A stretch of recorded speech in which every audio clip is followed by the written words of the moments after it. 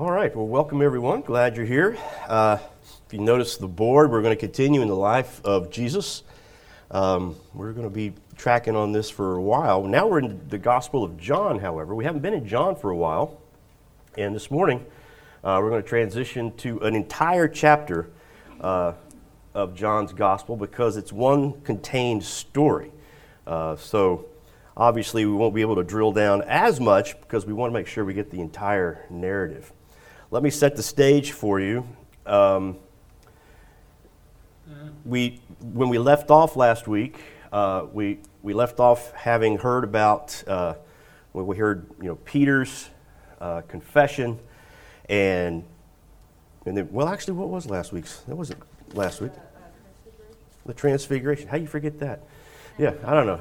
How does one forget that? Yeah, I was transfigured. And on the heels of that, we have the Transfiguration. Remember, all this was taking place in the north, in Galilee, and even beyond. And what we're going to see now is that in John's Gospel, it's only in John that we get that Jesus actually does visit Jerusalem several times. And it's after the Transfiguration that he then travels to Jerusalem in the fall for a festival, and it's the Festival of Booths or Tabernacles. It's a week-long festival, and he ends up in the temple precinct in Jerusalem, and it's there that we read in chapters 7 and 8 of John's Gospel that there's a lot of confrontation. In a previous visit to Jerusalem, that's recorded in John 5, he healed a man on the Sabbath that really got the Pharisees and everybody up in arms because he was doing this on the Sabbath. And we've seen this before in the Galilean ministry as well. But this is continued. That's why when we read in the other Gospels that we have leaders from Jerusalem always coming out to Jesus in Galilee. It's because of these events that had happened in Jerusalem, and now they're still trying to trick him. Now he's in Jerusalem and in the temple and teaching. He has claimed that he is the living water and that he is the light of the world, that he's done these things, and he has declared that before Abraham was, I am. And there's been a lot of tension. There's been a lot of argument. There's been people at the end of chapter 8, they were ready to kill him, to stone him. So things are really coming to a head. And we're about 8 months away from what we would call the Passion Week in the life of Jesus. So this is sort of the fall of the year previous to his crucifixion. So at this festival. And all of this, it's at the end of the week. All of this has taken place. It's at a heightened tension, where he's declared himself the light of the world. And look in chapter 8, the last couple of verses. It says, truly I say to you, before Abraham was born, I am. Therefore they picked up stones to throw at him. Jesus hid himself and went out of the temple. And it's on the heels of this that we get this story of a man born blind who is healed.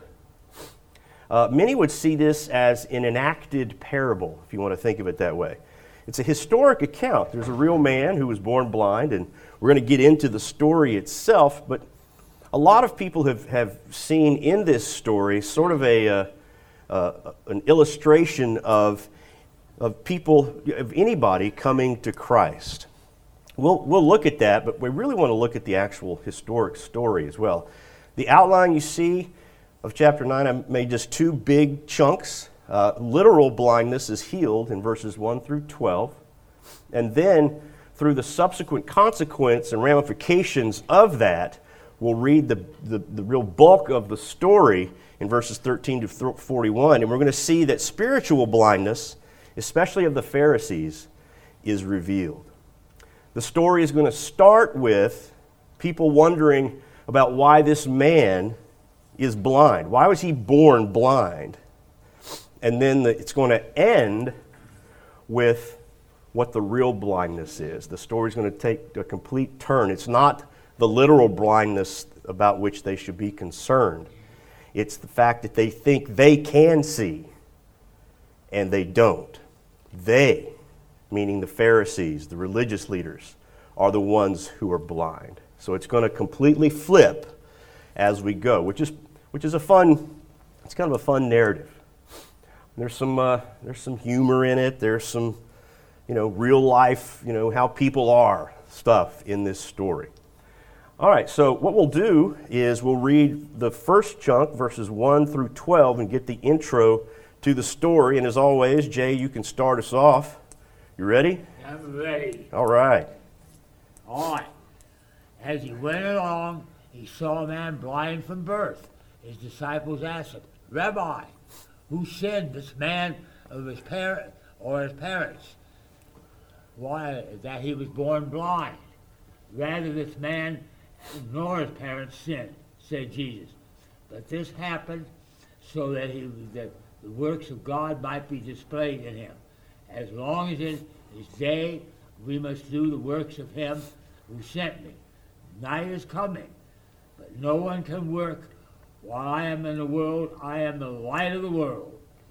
After saying this, he spit upon the ground, made some mud with his saliva, and put it on the man's eye.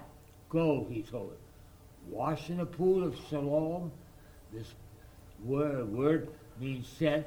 So the man went and washed and came home seeing once again. His neighbors and those who had formerly seen him begging asked, Isn't this the same man who used to sit and beg? Some claimed he was. Others said, No, he only looks like him. But he himself insisted, I am the man. How then were your eyes opened? They asked. He replied, The man they called Jesus made some mud, put it on my eye. He told me to go to Siloam and wash.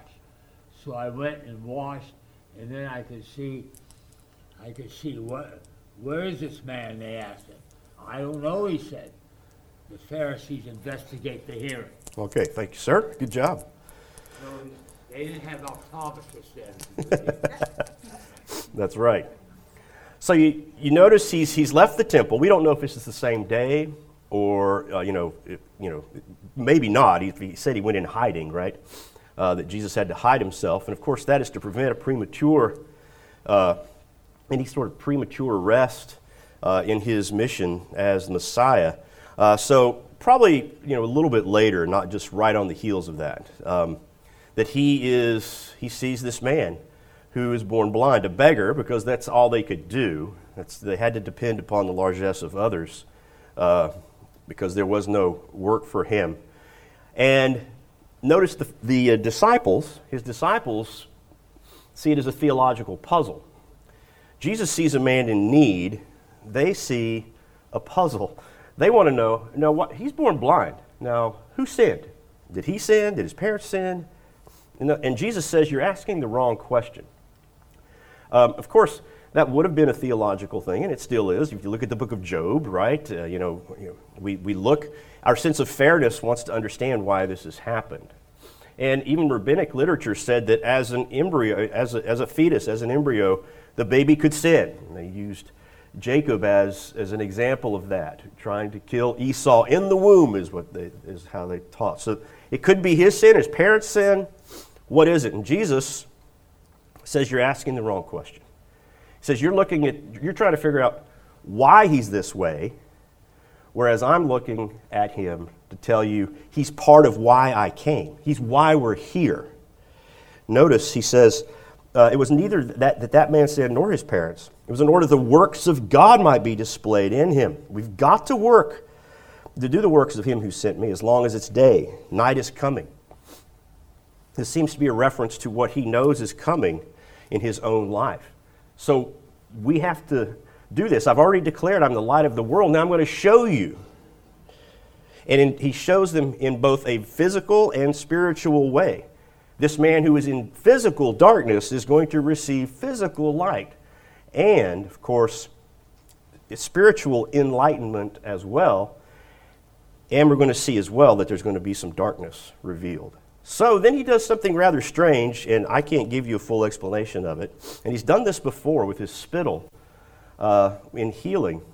So to take spit and make clay out of the dirt, make mud. By the way, that's what gets him in trouble, because he does this on the Sabbath, we're told later.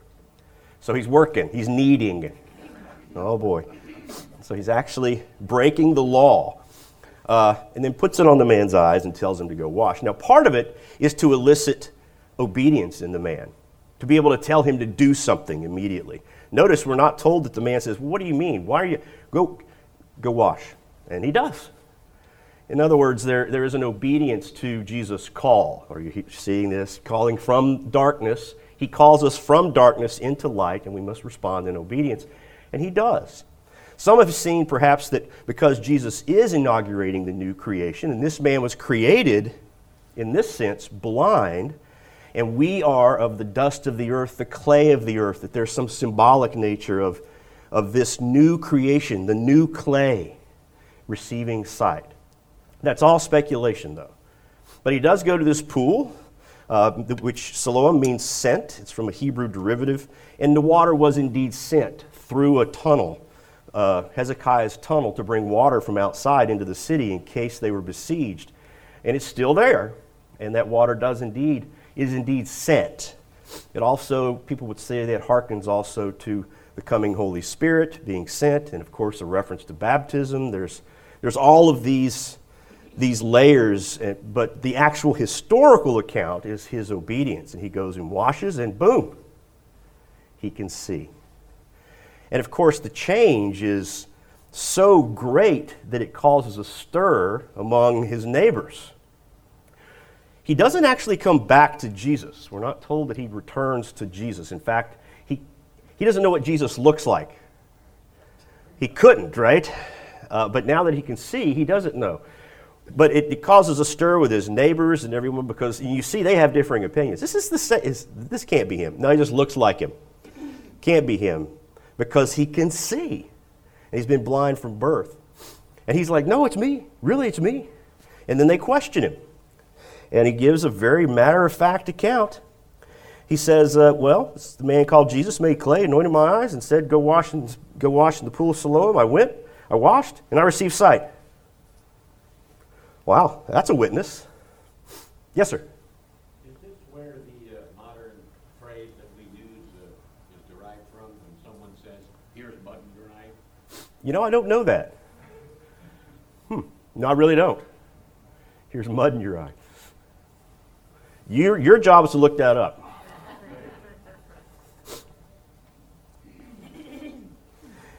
And then they said, where is he? I don't know. So probably the next day, they are going to take him to see the Pharisees. It could just be an informal group of Pharisees they know that are around, or it could be part of the Sanhedrin meeting. We're not given that instruction. But either way, they're going to take him now to these people who are saying, this Jesus guy cannot be the Messiah. They have to make sense of the fact that their neighbor can now see, and it was this Jesus guy that did it. And all they've been hearing is, not only is he not the Messiah, if you claim that he is the Messiah, we're going to kick you out of the synagogue. We're going to church you. You're no longer part of our fellowship, which of course would be a big deal. So that's all out there. So naturally, come with us. We're going to go see the Pharisees. Not that they're necessarily looking just for a lot of wisdom. It's more of, you're saying this guy can't be the Messiah. Look what happened. How do you explain this? And different from other lessons, I'm going to read and comment as we go. So they brought, and by the way, we're now in, of course, the second part 2 of our outline. They brought to the Pharisees him who was formerly blind. We don't have a name. That's just him who was formerly blind. Now it was the Sabbath on the day when Jesus made the clay and opened his eyes. See, there you go. So he's a lawbreaker. Jesus is a lawbreaker. Again, therefore, the Pharisees also were asking how he received his sight. And he said to them, look, he applied clay to my eyes. I washed, and now I see. So some of the Pharisees were saying, well, this man isn't from God. He does not keep the Sabbath. That's what we mean by sinner here. He's broken the Sabbath law.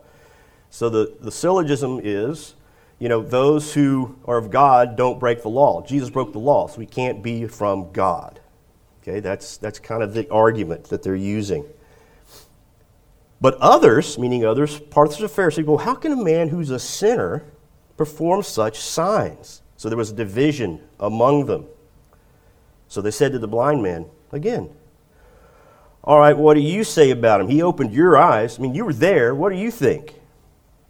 And he said, well, he's a prophet. Now we're going to see, as we go along, we're going to see a progression in the man's confession of who Jesus is. At first, all he knows is that he is Jesus.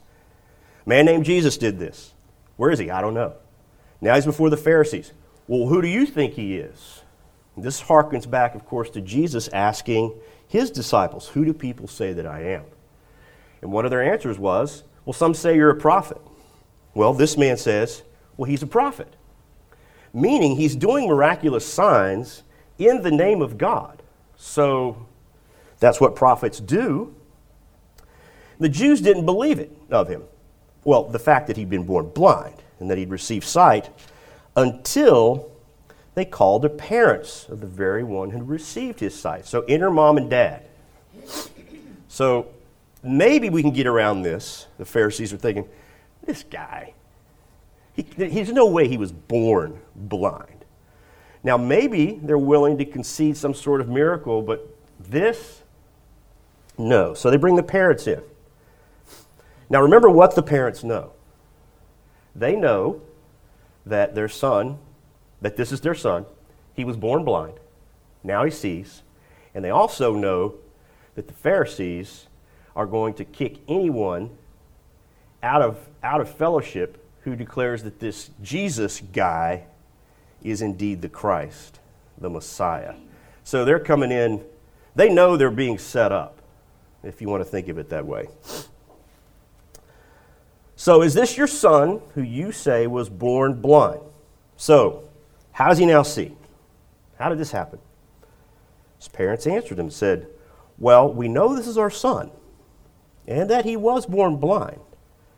But how he sees, we don't know, or who opened his eyes, we don't know. Ask him, he's of age, he'll speak for himself. He's a big boy, let him talk. And you're thinking, didn't they just lie? Yes, they did. They know exactly. Their son has told them, he's told everybody, numerous times what has happened, and then it's Jesus. They're just kind of throwing him under the bus, if you want to think of it that way, out of fear. In fact, John gives us a little commentary. His parents said this because they were afraid of the Jews. The Jews had already agreed that if anyone should confess him to be Christ, he'd be put out of the synagogue. And it's for this reason his parents says, well, he's of age, ask him. So you see, now the Pharisees can't use the parents as a weapon to say, well, he wasn't born blind. So what are they going to do next? Well, let's get the man back in here. Get him back. So he comes back. So a second time, verse 24, they called the man who had been blind and said to him, give glory to God. We know that this man is a sinner. Now here they're saying, okay, they're kind of admitting, all right, you've gotten your sight. Then give glory to God for this. Don't give glory to this Jesus guy, this man. He's a sinner. He's broken the Sabbath, the law. We know he can't be this guy. So if this has happened, go ahead and give God the glory. Now the irony is that's lost on them, which is however we get it, that's why it's irony, is that by not backing down and by saying, no, it was Jesus, he is giving glory to God. He's doing exactly what the Pharisees told him to do. But they're thinking it's by not believing that Jesus did this that we give glory to God, whereas he recognizes, we don't know if he recognizes, but he's not going to back down. He just knows what's happened. And we're going to find these kind of fiery too. You spend all those years begging, I guess you learn street smarts. And he kind of gives it back to him. So let's see what happens. Verse 25. So he answered, now whether he's a sinner, I don't know. One thing I do know, that whereas I was blind, now I see. There's that, I think you've probably heard that before somewhere, and here it is. I don't know, but I was blind, but now I see. And you can kind of, without me bringing up anything, I think you can see how people have seen this as an enacted parable of all of us. Being born blind, coming to light. We were blind, but now I see. He's talking literally. We, of course, use the same phrase spiritually. And you see how that these overlap here. But this was a literal event from which we take these spiritual lessons that have come with it. And now they ask him again, what did he do to you? How did he open your eyes? How did he do it? And he answered, like I told you already, and you didn't listen. Why do you want to hear it again? You don't want to become his disciples too, do you? Ooh, ouch. So there you go. You want to be his disciples too? Is that what?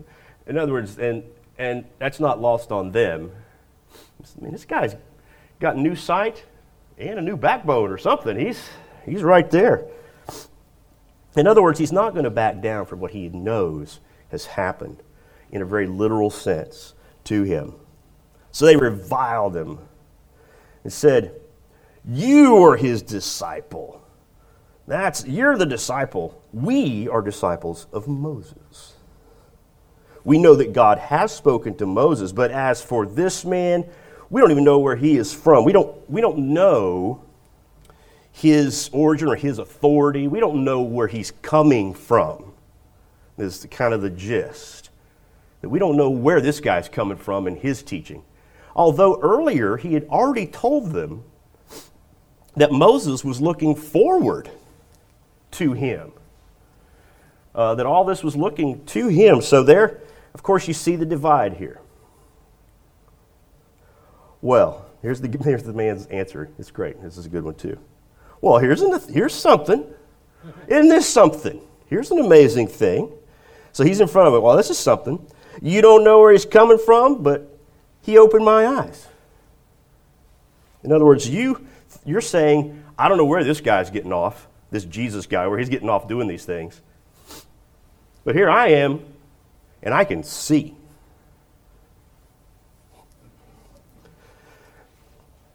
And that doesn't come across probably in the podcast, what I just did. So anyway, so sorry, you people who are just listening. And here he uses his own logic. Remember, they're saying, look, this guy's a sinner, can't be from God. God can't do this through him. This guy can't be. Well, he takes the logic and runs with it. He's no dummy. He now says, well, we know that God doesn't hear these sinners, but if anyone is God-fearing, does his will, he hears them. In other words, it seems to me, though, the opposite should be true, he's saying. If this has happened, and this man did this, don't you think maybe he's in good? That's kind of what he's saying. And then to drive it home, he says, where am I? Okay. Since the beginning of time, it's never been heard that anyone opened the eyes of a person born blind. So, if this man weren't for God, he could do nothing. But here I stand. So, not only is he now, he's not just bold in his witness as far as what's happened to him. He's now become an apologist. He's now actually debating the merits of Jesus, not knowing fully yet who he is.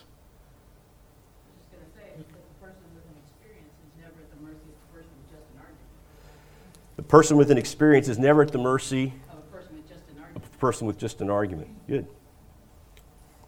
Notice how I repeated that so they could hear that. It took me months, but I did it. All right. Well, then, notice what happens. They do what we do today. We don't have arguments anymore, as in actual looking at the evidence and trying to tease it out and being civil with each other and trying to go towards the truth. They're backed in a corner, and they know it, so they do what we do today, and that is, oh yeah, well, you're, and notice what they say, oh yeah? Verse 34, well, you were born entirely in sins, and you're teaching us? And so they put him out. Oh yeah, well, and that was it. So in other words, name calling. They go back to hearken to, well, if you're born blind, then you're born, that's the problem. Ha, you're a sinner too. Ha! That's their argument. Well, Jesus, having heard what had happened, seeks this man out. And this is how we'll wrap up. And you'll see the story come full circle. We'll see who's really blind here. And of course, it's been set up the whole way. Jesus heard that he'd been put out, verse 35. So he found him and said, do you believe in the Son of Man? And of course, that's his moniker for himself, the Messiah. Do you believe in this one who is coming at the right hand of God to make all things right? Do you believe? And he said, well, who is he, Lord? Sir. At this point, that word means sir. Who is he, sir, that I might believe in him? Remember, he hasn't seen Jesus. Okay? He's never seen him.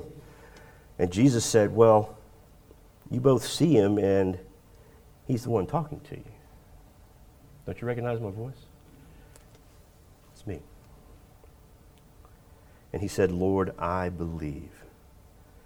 And he worshiped him. Wow.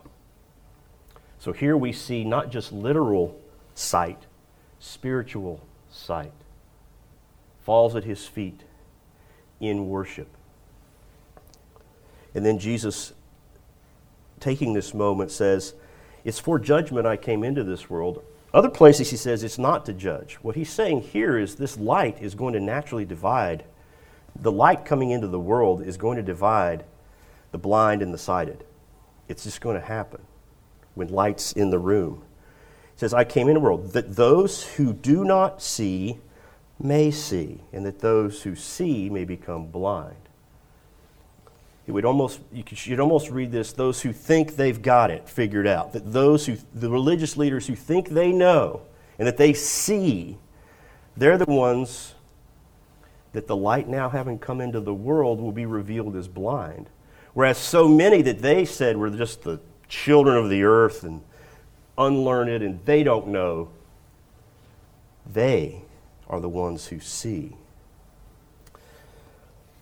Well, those are the Pharisees who were with him, heard these things. Now, I don't know what that means, who were with him. Were they, creeping around, waiting, were they spying? Who knows? But they're there. They heard these things and said to him, we're not blind too, are we? Are you calling us blind? Is that what you're saying? That we're blind? And Jesus says, if you were blind, meaning like this guy, remember that at the beginning, if you had that, you would have no sin. But since you say we see, your sin remains. You see that blindness itself was no indication of sin, but claiming to be able to see when you can't is. So Jesus divides. And here you have this revelation of spiritual darkness, of spiritual blindness, in distinction from the man who has now been given real sight from the light of the world and given spiritual sight. All of us, in a way, are him in so many ways. That we have been given this sight. We've been called. We stand in testimony of what has happened. We may not know everything, but we have, as we've heard already, the experience of having been brought from darkness into light. And what we see here is enacted what John actually said in his prologue to the book itself. Famous prologue in John 1. He actually tells us in verse 5, "And the light shines in the darkness, and the darkness did not comprehend it." And then continuing in verse 9, "There was the true light which coming into the world enlightens every man.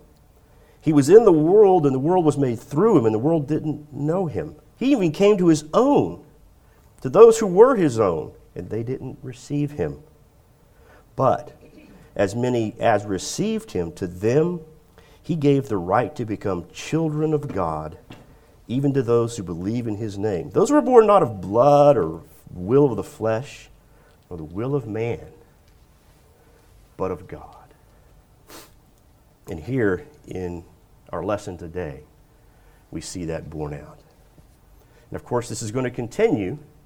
The Pharisees aren't going to go away, but neither is Jesus. So there's a lot more conflict and things to come. All right. Look, we ended on time, Tom, so you don't have to get smacked again. He got in trouble. Yeah. Tom got in trouble because we were here a little too late. Oh, that's on. This is being recorded again. Yeah. I keep forgetting this. Let's pray. Thanks, Father, for your word and the fact that we're able to sit together in this beautiful space, comfortable space, talk about it, learn about it, and be able to put it into practice. Pray that's what we do. We don't just leave it here in this room, and that we go from here as those who formerly blind now see, and what we know we share. And we look forward to what you're going to do because of that. And we pray this in the name of Jesus our King. Amen. All right, that's it. Bye, podcast people.